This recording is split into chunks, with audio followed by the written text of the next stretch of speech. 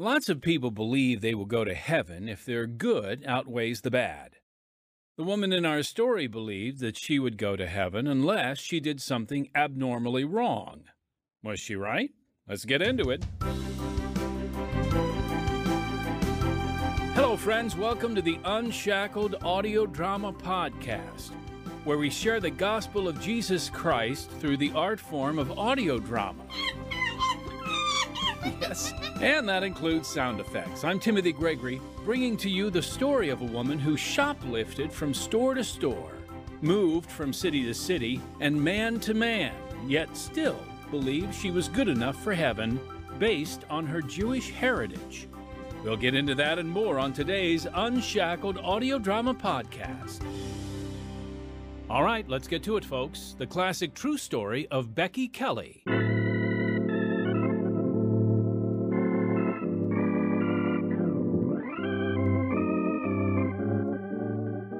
Ricky did what? She tried to carry ice cream out of the store under her coat. And they caught her? Yeah, they called and told me. She's not allowed to go there anymore. What was her last time? She went in there and ate cookies right out of the box. What are we going to do with her, Cal? My daughter, a thief. She could go into insulin shock eating all those sweets. She's out of control. Completely out of control. Maybe we should take her to the mental health clinic. Why? She's not crazy. Greedy, maybe. Dishonest for sure, but not crazy. Not at her age. I heard diabetes is easier to control when you're happy. Why should she be unhappy? I don't know. I try to love her, but she seems to get more sullen every day. Perhaps she's old enough to react to the death of her mother. Why don't I take her to the Jewish hospital? They have a mental health clinic. Maybe they can help her. So take her already. I've run out of patience. Born into a family of Reformed Jews in Brooklyn, the woman in our story was 9 years old and already a thief. There was worse to come, as we'll observe, from the classic true life story of Becky Kelly, right now on Unshackled. All my grandparents fled Tsarist Russia during the pogroms and settled in New York City. So I was surrounded by relatives with a nurturing family life centered on Judaism. We lived in the same neighborhood, lit Sabbath candles, and went to the synagogue on Friday nights together. I can still hear my father intoning the Shema Israel in Hebrew. Hear, O Israel, the Lord our God is one Lord, and this day shall be unto you for a memorial, and ye shall keep it a feast to the Lord throughout your generations. Ye shall keep it a feast by an ordinance forever. My father was a sewing machine mechanic in the garment district of New York when my mother died of lupus, a few months after my brother was born. I was nearly 5 when Dad remarried the woman I knew as Mom. But as I grew older, I resented her, especially after I was diagnosed with diabetes and put on a restricted diet. I began stealing from the neighbors, from stores, and from kids at school to get the sweets denied me. I ended up back in the hospital, and the diet was lifted. But I kept stealing things and lying, so they sent me every week to the mental health clinic. I was a teenager when I met Solly there. That was a fun Christmas party. Kind of weird, don't you think? A Jewish hospital having a Christmas party? Who cares? I loved it. How long you been coming here, Rebecca? 5 years. Call me Ricky. Everyone else does. Why do they call you Ricky? I have 2 other cousins named Rebecca after our grandmother, so we all have nicknames. Ah, well, what have you learned in the 5 years? Nothing. I still resent most people, including my stepmother. I can think of worse things. Whatever you can think of, I've tried. A rebel, huh? Well, I steal from most people, and I like boys. Lots of boys. And nothing wrong with that. You like sports? I'm not allowed to play sports because I have diabetes, and they're afraid I'll go into insulin shock. Well, thanks for walking me to the subway station, Solly. We spent time together, but our relationship was platonic, unlike all the other boys in my life. By the time I was in high school, I had a bad reputation.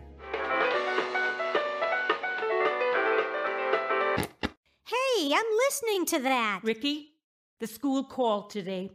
They said the janitor caught you in the stairwell with a boy. It was someone else. Besides, the janitor is a liar. No, it wasn't someone else. He found your purse there and took it to the office. I dropped my purse. So what? Ricky, stop lying. Your father and I are fed up with your running around. You're boy crazy, so we're gonna send you to an all-girls school. That's lousy. You brought it on yourself. I went from a totally Jewish environment to a non-Jewish one and had to take 2 subway trains to reach the school. So my running around with boys ended abruptly. But I had a longing within me that I tried to fill up with anybody or anything. I continued to steal, even a teacher's wallet, so I could buy the sweets I craved. When I was 15, we moved to Long Island, and I returned to a co-ed high school. Solly and I quit seeing each other because I no longer went to the clinic.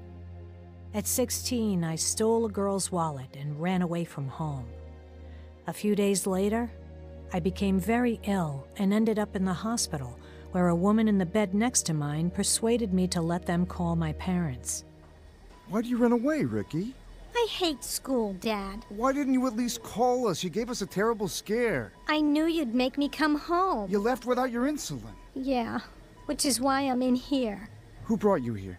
A guy took me to his sister's place, and she brought me here on the bus. I don't understand you at all. We try to teach you the right way, but you're like a wild horse. We never know what you're doing. All I did was walk around with my sketch pad and draw things. A girl alone. Don't you know the city's dangerous? I can take care of myself, Dad. Well, I hope you can come home in time for your brother's bar mitzvah. That was my junior year. I kept stealing, and they caught and expelled me in my senior year, so I went to work full-time. I could have returned to school, but didn't. Then Solly called. He had joined the army, but was discharged after a few months. We started dating. We married in June 1960. From the first, he was very cruel to me. Even so, I got pregnant and spent most of my time in the hospital because of my diabetes.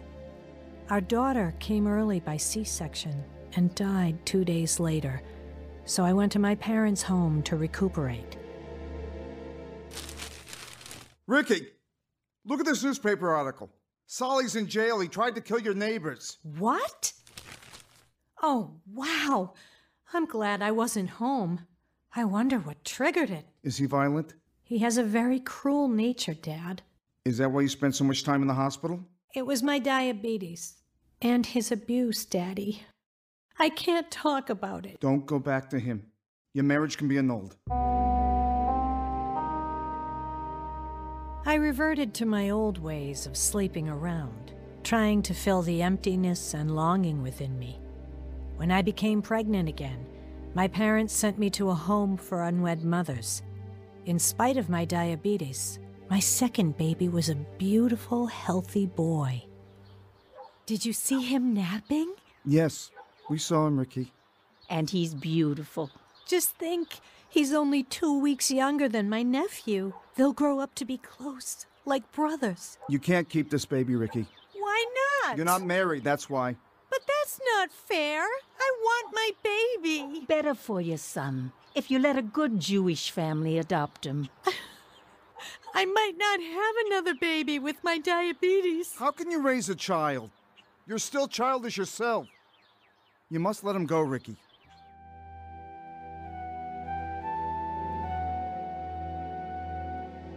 They persuaded me to give up my son for adoption, and I resumed my wayward life.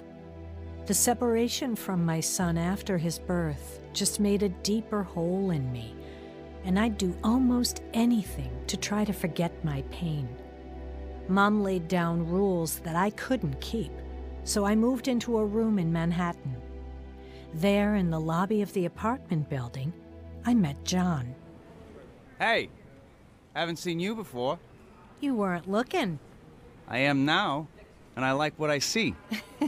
You're as bad as I am. I hope so. Birds of a feather and all that. You're not Jewish, are you? No. Do I have to be? Yes. Oh, come on. You can go out with a goy like me. Maybe once. What's your name, doll? Ricky. Ricky. Short for Rebecca. I have 2 cousins named Rebecca, and they nicknamed us to distinguish who should respond when being called. I'm not calling you Ricky. I'm calling you Rebecca. We dated more than once, but I was kicked out of my room for non-payment of rent, so I moved back in with my parents. By then, I was pregnant again. Predictably, I got sick and was hospitalized, so John picked me up when I was released. You're gonna be okay, Rebecca. I don't see how. My parents won't let me come back to their house. Because of me? I think they're tired of my escapades and taking care of me. I won't get tired of taking care of you, honey. You can live with me. It's a tiny room, but we'll look for a bigger one. I'll be able to work, John. Being pregnant with diabetes is not easy. Don't you worry, love. The Irish know how to survive. We'll make out just fine. John had even less education than I did, but we stayed together.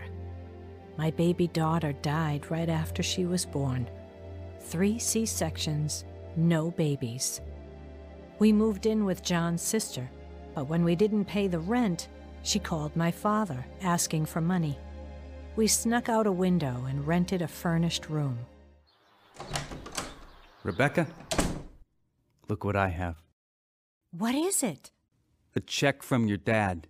He sent it to my sister's house. How did you get it? I put in a change of address, and it came here. Great! Oh, we can sure use the money.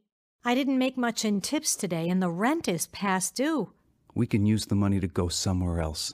Skip the rent. Okay. Where are we going? Away from New Brunswick.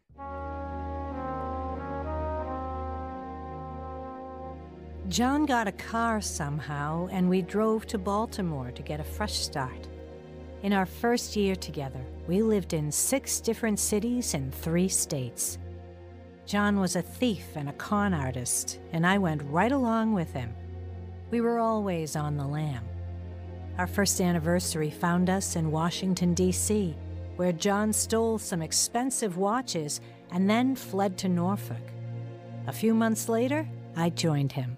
Did you miss me? Of course. Did you miss me? You know the answer to that. Did you sell the watches? No. I sent them back. Now I've heard everything. An honest thief. No, a thief with a conscience. Besides, I couldn't sell them. Have you found a job yet? Yeah, restaurant counterman. In fact, Rebecca, I think you can work there too. Think so? Sure. You can take my place. I got fired today. Folks, we'll get back to Becky's story in just a moment, but first, I want to share a bit about how our ministry is able to bring hope to people all over the world. Unshackled is now in its 71st year of spreading the good news through powerful stories about real people. Our success is a result of God's blessing and the involvement of, supporters like you. When you contribute to Unshackled, it has a direct impact. Your support allows us to hire quality writers, talented actors, as you can hear, a skilled production team, and a devoted staff.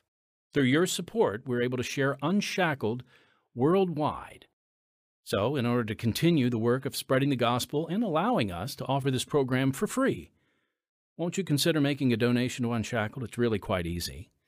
All you need to do is click on the live link, if there's one where you're listening, or visit our podcast website at unshackledpodcast.org. That's unshackledpodcast.org, and then click the donate button. Or you can always write a check, Unshackled. We take checks. You mail that check to 1458 South Canal Street, Chicago, Illinois 60607. We thank you for your partnership in our ministry. And now, back to the classic story of Becky Kelly.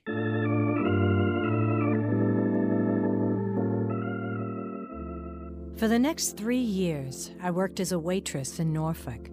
We wanted a baby, but because of my diabetes, we thought I couldn't have a successful pregnancy. Then, a woman I worked with offered us a solution. She's willing to let us have a baby when it's born? All we have to do is pay the hospital bill. How soon is she going to deliver? In about a month. If you want to do this, Rebecca, it's fine with me. Oh, John, thank you. You have such a good heart. I knew you'd say yes. All we have to do is figure out a way to pay the hospital bill. We can do it. Yeah. While you're sleeping, I'm thinking of ideas. We can adopt the baby as our own, and it won't matter if I don't get pregnant. We can't legally adopt them because we're not married, Rebecca. But we can sure raise him as our own, and as long as we love him, he'll never know the difference. After he was born, we took the baby boy and named him Michael. Then I realized that I was pregnant too, and our son Dennis was born 6.5 months later. My babies always came early because of my diabetes, but Dennis was a healthy boy. We left Norfolk when he was a month old, heading north. I got pregnant again, but that baby died right after he was born. You doing okay, Rebecca? Yes. How are the boys? Okay. They're with the sitter. You're on your way to work? Yeah. Can't stay long. The doctor told me if I get pregnant again, I'll have to have an abortion. Why? 5 C-sections are too many. I can't risk another one.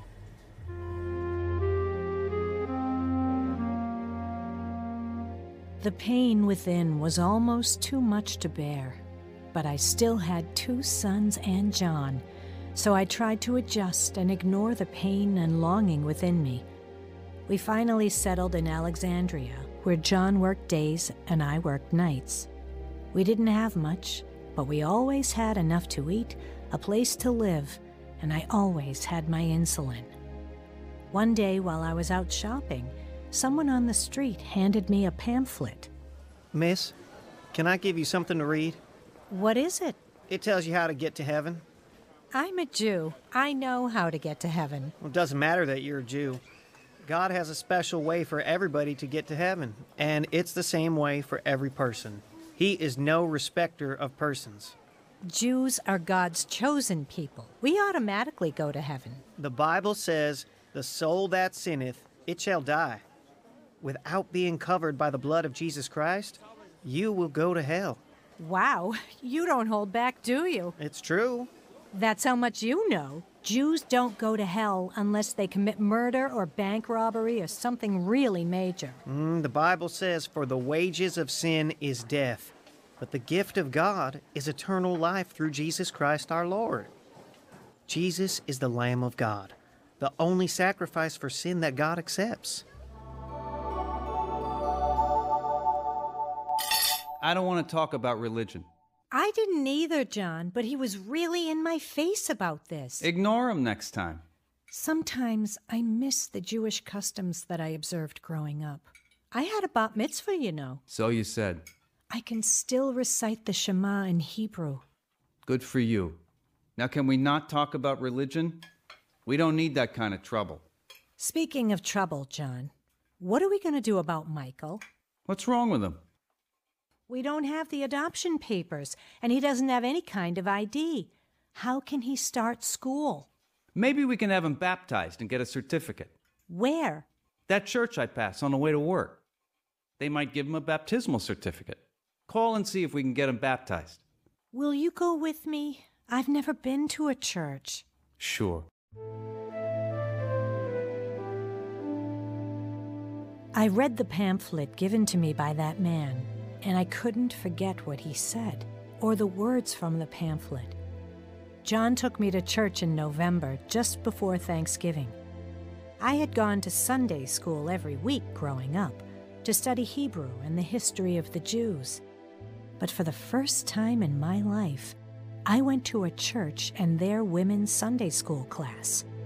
The teacher knew nothing about me, so I was surprised at her teaching. Well, class, the world is in a mess, isn't it? Yeah. But it's always been that way, since the fall of Adam in the Garden of Eden. We're all infected with sin. Even those who know the Lord struggle with temptation. But we have a Savior, a helper, who gives us counsel and strength. I have a Jewish friend who is very burdened with the world situation.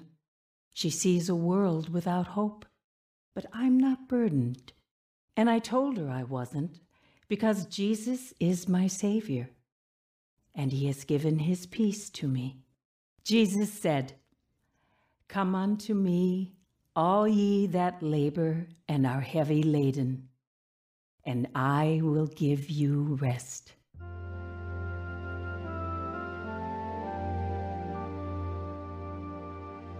It was that simple. I knew that somehow God had sent me to that church to know how to find his peace. I had heard about the Messiah. Every Passover, we had a place setting at the Seder for Elijah the prophet, because he would precede the Messiah. And there he was. The Messiah had been there all the time. I recognized him by the joy that leapt into my heart as I internally accepted everything they taught me about him that day.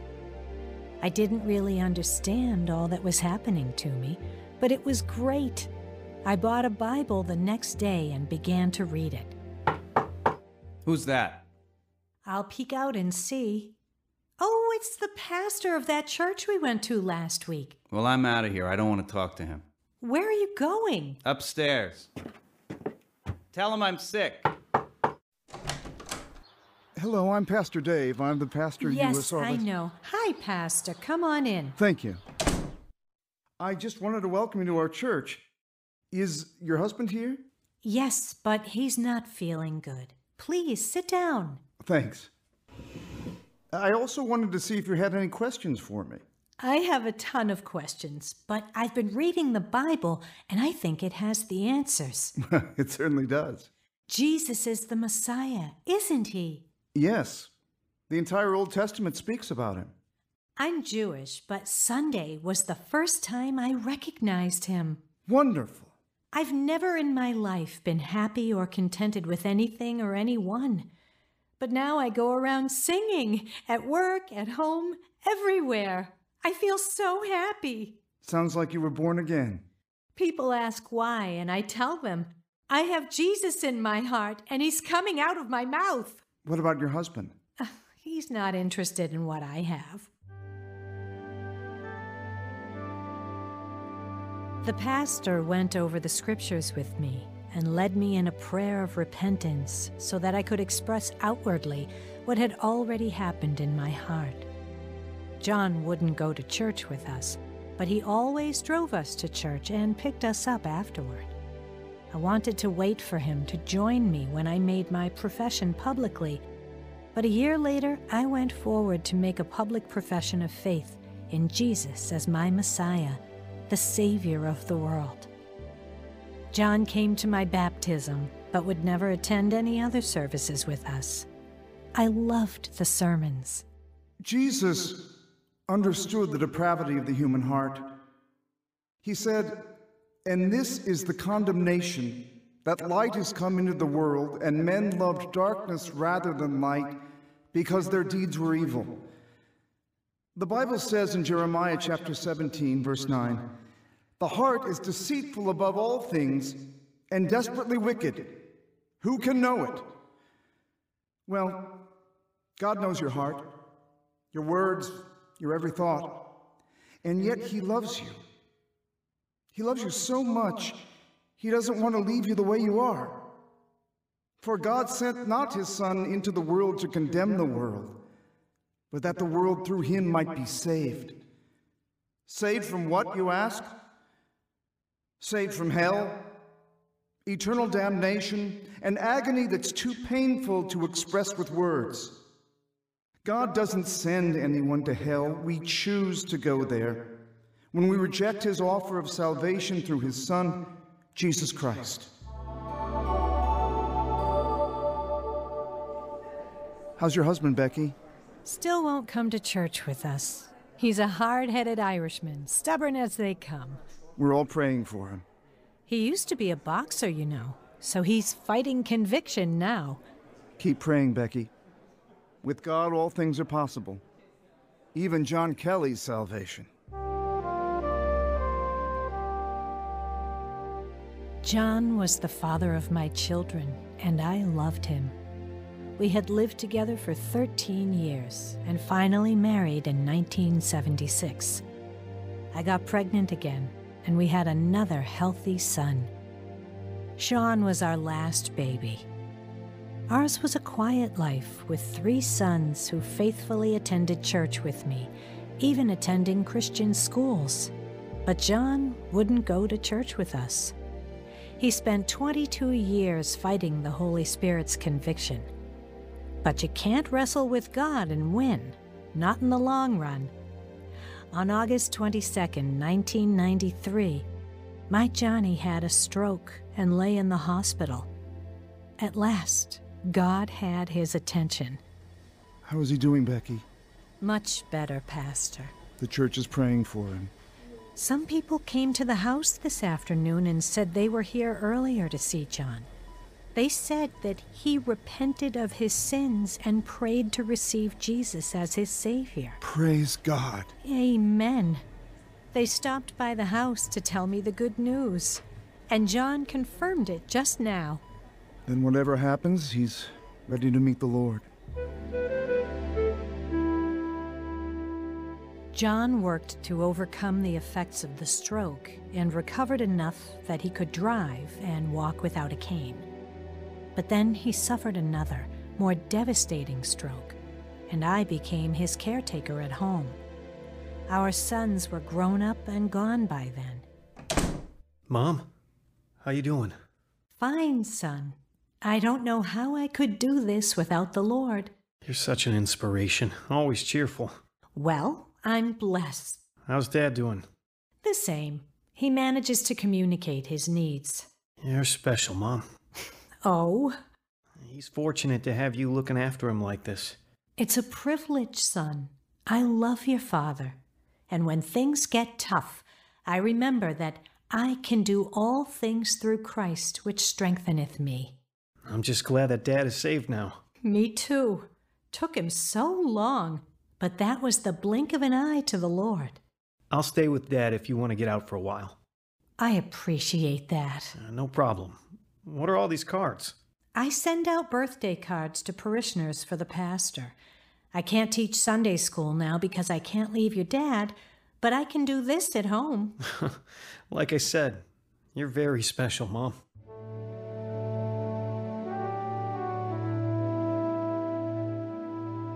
I took care of John for 14 years.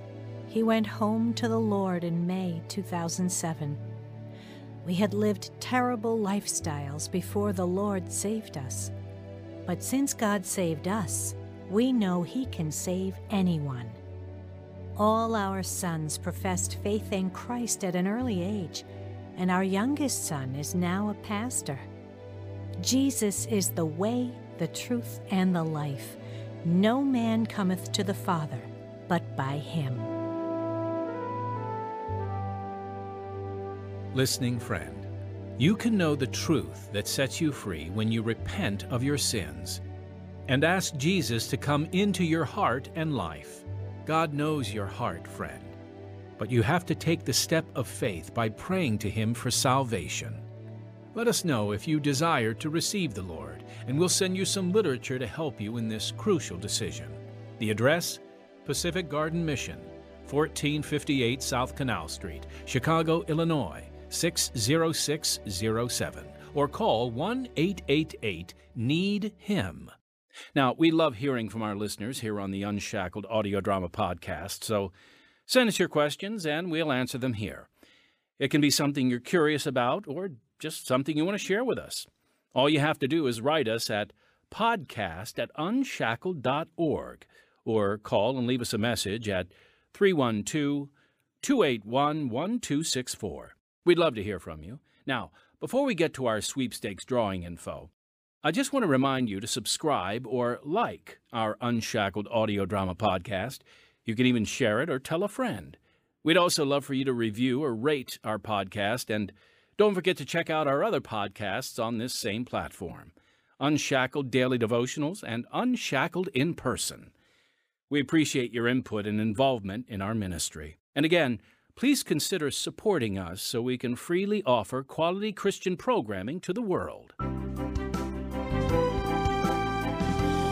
All right, folks, the winner of the sweepstakes for the beautiful scripture plaque will be announced on our social media and right here on this podcast next week. So keep an eye out because the following sweepstakes drawing will begin immediately after that. This will be your next opportunity to enter and potentially win one of these beautiful reminders of God's Word. And next time... Who's there? Don't move. Whoa. What are you doing? Please don't point that at us. In a country ravaged by war, a young guerrilla soldier becomes a fugitive. Is it just the two of you here? We're alone. Someone else has been here. An army captain looking for a fugitive. You are that fugitive, I take it? With the government out hunting him down, the young man sought sanctuary in a mission station to mend his wounds. Are you a doctor? No, I'm a missionary. But as an army medic in Vietnam, I treated a lot of wounds. Then you can look at it. It was there that he came to see that many wars and movements fail to deliver peace and prosperity. You've been saying the cause for which I fight, the cause that cost me this hole in my arm, is certain to fail because it's led by sinful men? Yes. But you suggest that if I were to become a Christian, I would be a changed man. Don't miss this Independence Day classic on Unshackled. Heard in the classic true story of Becky Kelly were Mara Kate Burns, Jeff Parker, Howard Friedland, Jane Hahnemann, and Brian Plaharczyk. Original music Don Badorf, sound effects Martin Robinson, recording engineer David Pierczynski, audio engineer Michael Kahn, script Kenitha Gabler. That's it for this week's Unshackled audio drama podcast. So until next time, unless our Lord returns before then, I'm Timothy Gregory, your brother in Christ.